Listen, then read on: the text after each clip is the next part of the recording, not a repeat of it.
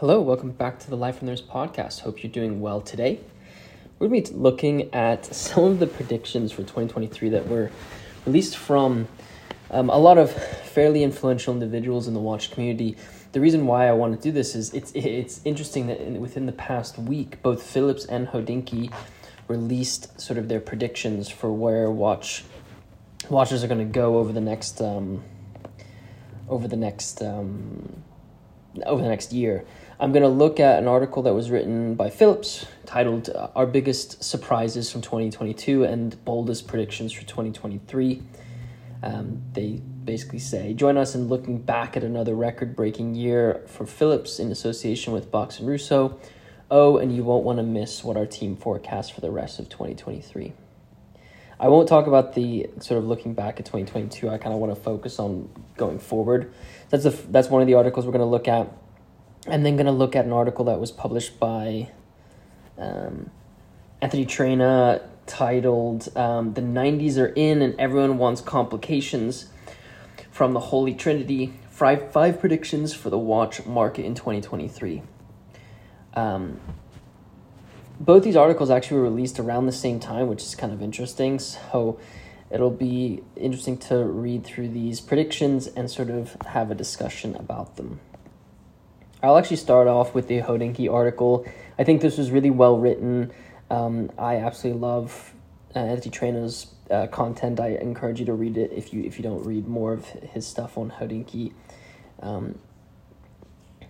But I'll sort of start off with the fact that the sort of blurb about this is the continued rise of neo-vintage and the oversaturation of Journe and others, and the year we embrace jewelry watches.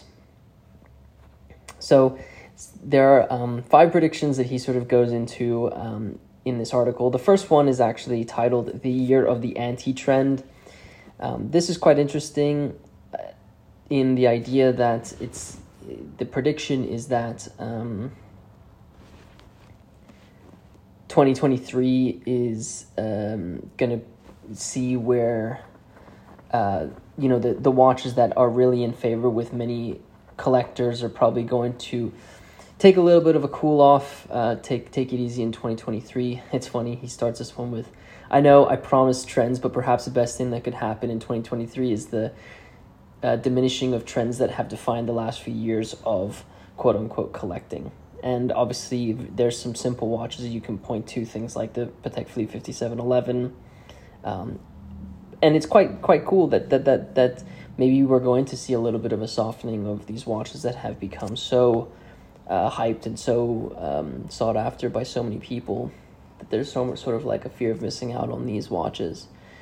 He kind of quotes the fact that he saw, or references the fact that he saw a lot of variety at the Miami Beach Antique show, and seeing the variety there kind of shows that maybe there will be other watches that will become more favorable.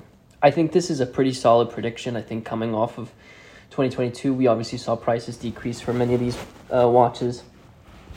And to be honest, I think it's good that these are cooling off. I think there was just an absolute rage about some of these pieces.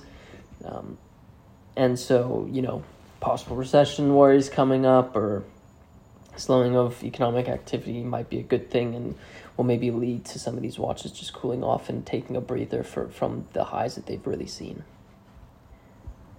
What is really interesting is that the second prediction is that neo-vintage watches are going to become more favorable. No longer new, but still exciting is how he describes it. This is a pretty interesting era of watches, this 80s and 90s era of neo-vintage pieces that are in this time frame. And to sort of describe, to sort of quote his article, this year enthusiasts will get more discerning about what neo-vintage watches are exciting and offer true value.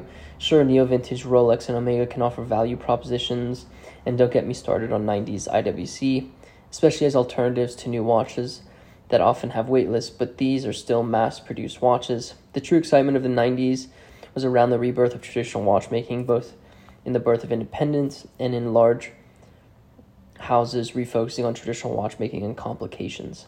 It's quite cool to sort of think about this as a concept. I do think that neo-vintage Rolex will have a good year because of the value proposition that they have and the wait list that many people have to be on. But it is cool that in the 90s there was more of a focus. There's more of a focus on complication from brands like Breguet and Blancpain and others. And these watches, I think, are going to gain in popularity because people are looking for complications, and affordable complications because of, you know, the prices of modern pieces nowadays when you're looking for something like an annual calendar. So I think this is an exciting time. I think he makes a good point to state that Rolex and Omega are value propositions, but they're mass-produced watches at the end of the day. So you have to kind of keep that in mind when you're going through this. The third prediction are complications coming back. It's complicated. This was an interesting one. Seems like complications are what people are looking for, whether that's in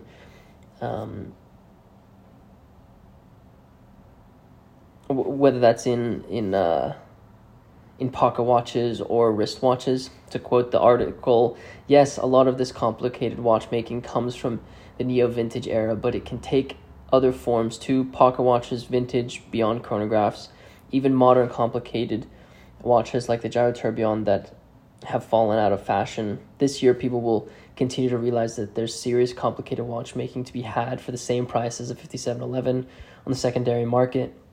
I think this is a really good comment and something that I think is an additive to why watches like the 5711 or the hype watches are probably going to fall out of favor, because people are realizing that they can get so much watchmaking for what they wanted to spend on 5711.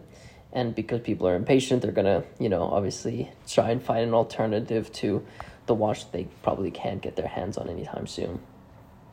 I think complications are quite interesting.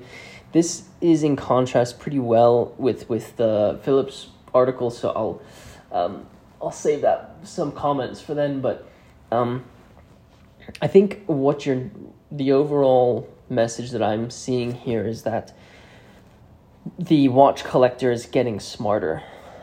They're realizing that there's more to watches or more to watch collecting than just what people love and what people have hailed as some of the best watches out there. There are watches like Daniel Roth's and complicated Audemars Piguet's and Jaeger-LeCoultre Gyro Tourbillons. There's so many watches out there that present so much value and are quite interesting from a complications perspective, other than just a time-only Nautilus. And you can get a lot more enjoyment out of something that might be a little bit more complicated and interesting to research and learn about and wear on your wrist. So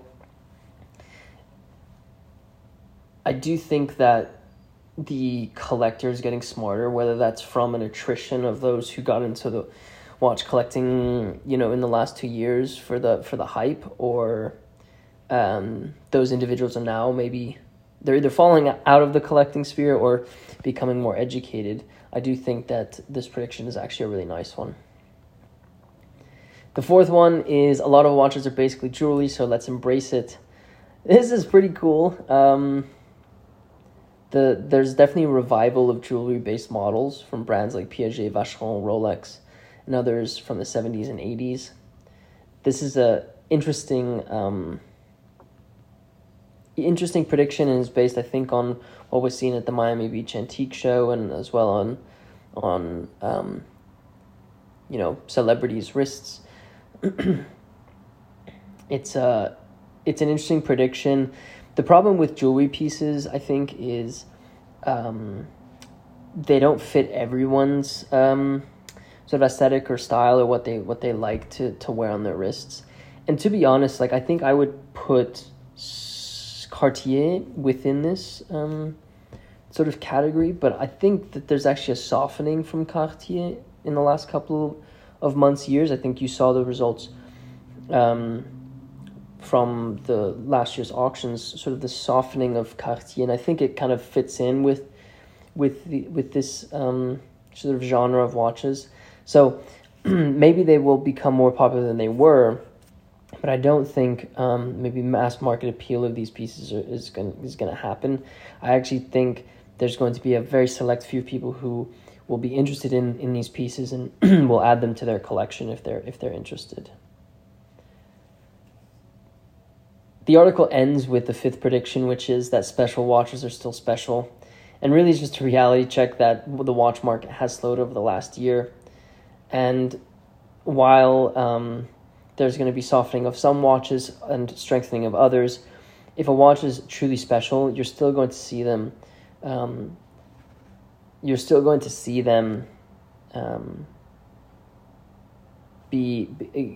a lot of interest from certain collectors. It's still special if you find yourself with a Cartier Pebble, a pristine Paul Newman Daytona, or a Patek with Provenance, which is what is quoted at the end of this article. So I think it's going to be about finding the quality in these pieces and being patient for them to turn up and allow for the market to sort of reset after this hype that has been generated over the last 2-3 years. So I'd say this article I think was great. I like where it ended. I like where it started. 90s I'm not too sure, but I do agree with complications. I do agree with neo vintage. So overall I like the predictions. I think it's a good thought of 2023. The biggest takeaways that I have are collectors are trying to be smarter, whether that's, and again, I'll say this again, whether it's because the people who were buying watches for obscene prices have either left the market or they've become smarter about what they're actually purchasing. I do think that this year is going to be about becoming educated, realizing the money that's being spent on certain pieces and where they should fall, and going to things that are equally as interesting, or equal in price, but maybe just a little bit more interesting, I think is a good thought. I do think returning to traditional watchmaking is a good thought of, neo vintage coming up, especially when it comes to prices being a little bit more attractive. And overall, a watch collector seems, according to the article, it seems that a watch collector is going to try and be patient, or should be patient this year, to find a watch of that's truly special to them in order to build out their collection. I kind of like the last sentence where it says, "For the rest of us, though, 2023 might be a year of patience as the market catches its breath." So it's a nice way to end the article. Again, there will be a link in the show notes if you want to read through that article. Fabulous job. So I'll move on to the Phillips article, which again there'll be a link in the show notes if you want to check that out. I'm going to discuss some of the individuals at Phillips and what their predictions are for the coming year. In the article, they have some of the biggest surprises as well. So you should definitely check out the article to see their biggest surprises of 2022. The article starts off with Arl Box, senior consultant and watch legend, making his predictions. His prediction kind of actually speaks to a watch that I mentioned previously, which was the 5711. I'll just quote the article really quickly. "Anyone who knows me can testify that I do not like to make predictions because it is my belief that I should rather underpromise and overdeliver than overpromise and underdeliver.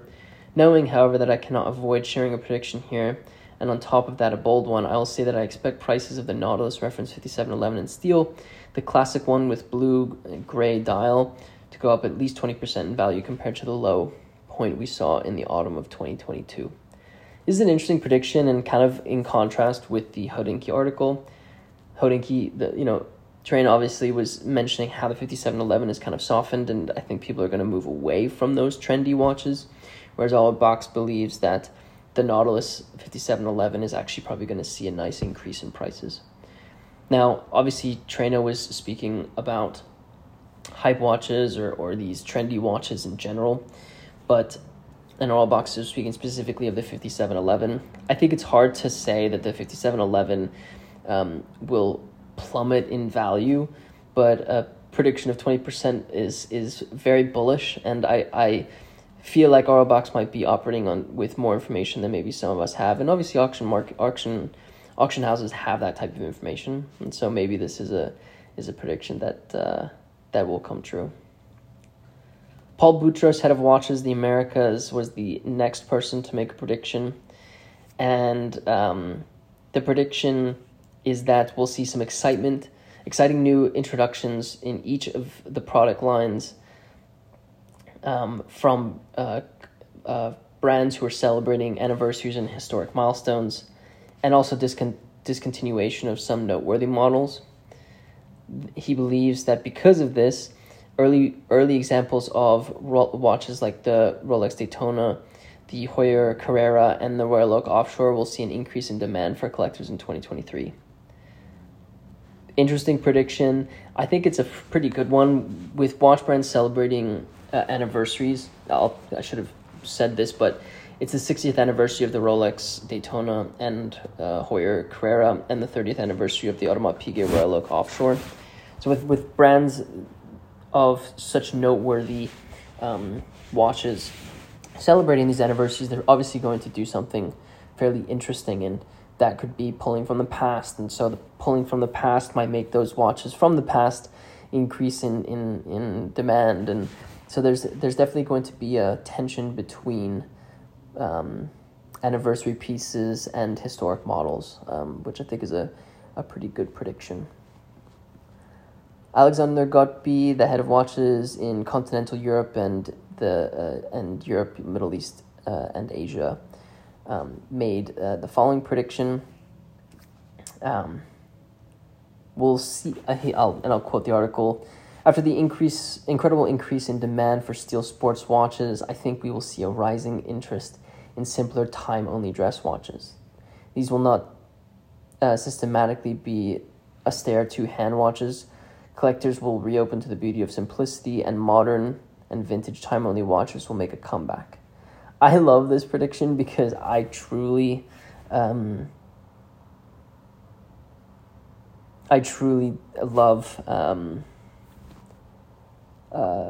time-only watches. The simplicity of the dials are really what gets me in the beauty and simplicity, I think, is what I really like. This is interesting in contrast with the Hodinkee article, where we sort of talked a little bit more about how complications might become a little bit more popular. I think these watches are a little bit more attractive in accessibility, and I think that's probably why this prediction is a fairly good one. Whether we see this hockey stick growth is another question, but I do think people will sort of broaden what they're looking at instead of looking at the steel sports watches, and maybe look for something a little bit different than what they typically have in their collection. Another one of his predictions was that he thinks that 2023 will see purple become the color of choice for manufacturers. Interesting, definitely an interesting thought. He mentions that the flavor of the year were things like salmon and green in past years, and so purple might be the next thing. I honestly have no idea. I think some brands have used blue in some of their pieces, so maybe that will be where brands go, but I really have no comment on purple, but it'll be cool to see what happens. Obviously, Alex Gottby is a huge independent brand lover, and I think there's other he said he didn't want to forget about his independent watchmakers that he loves. So he thinks that some of the more under-the-radar manufacturers will probably see a little bit of a boom. Recep Recepi, Theo Offert, or to name a couple, are the ones that I think might gain a little bit of steam.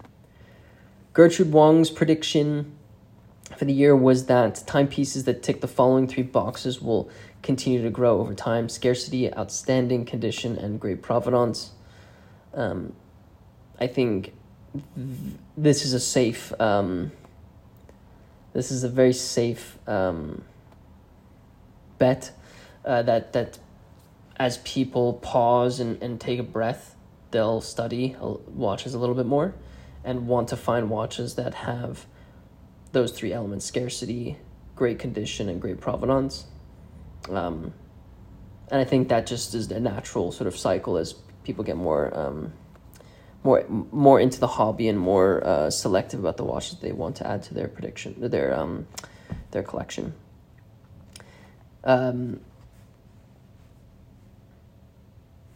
Another one of Wong's predictions was that independents will continue to grow in success in 2023. I think that's a pretty good prediction as well for the reasons that I've mentioned before.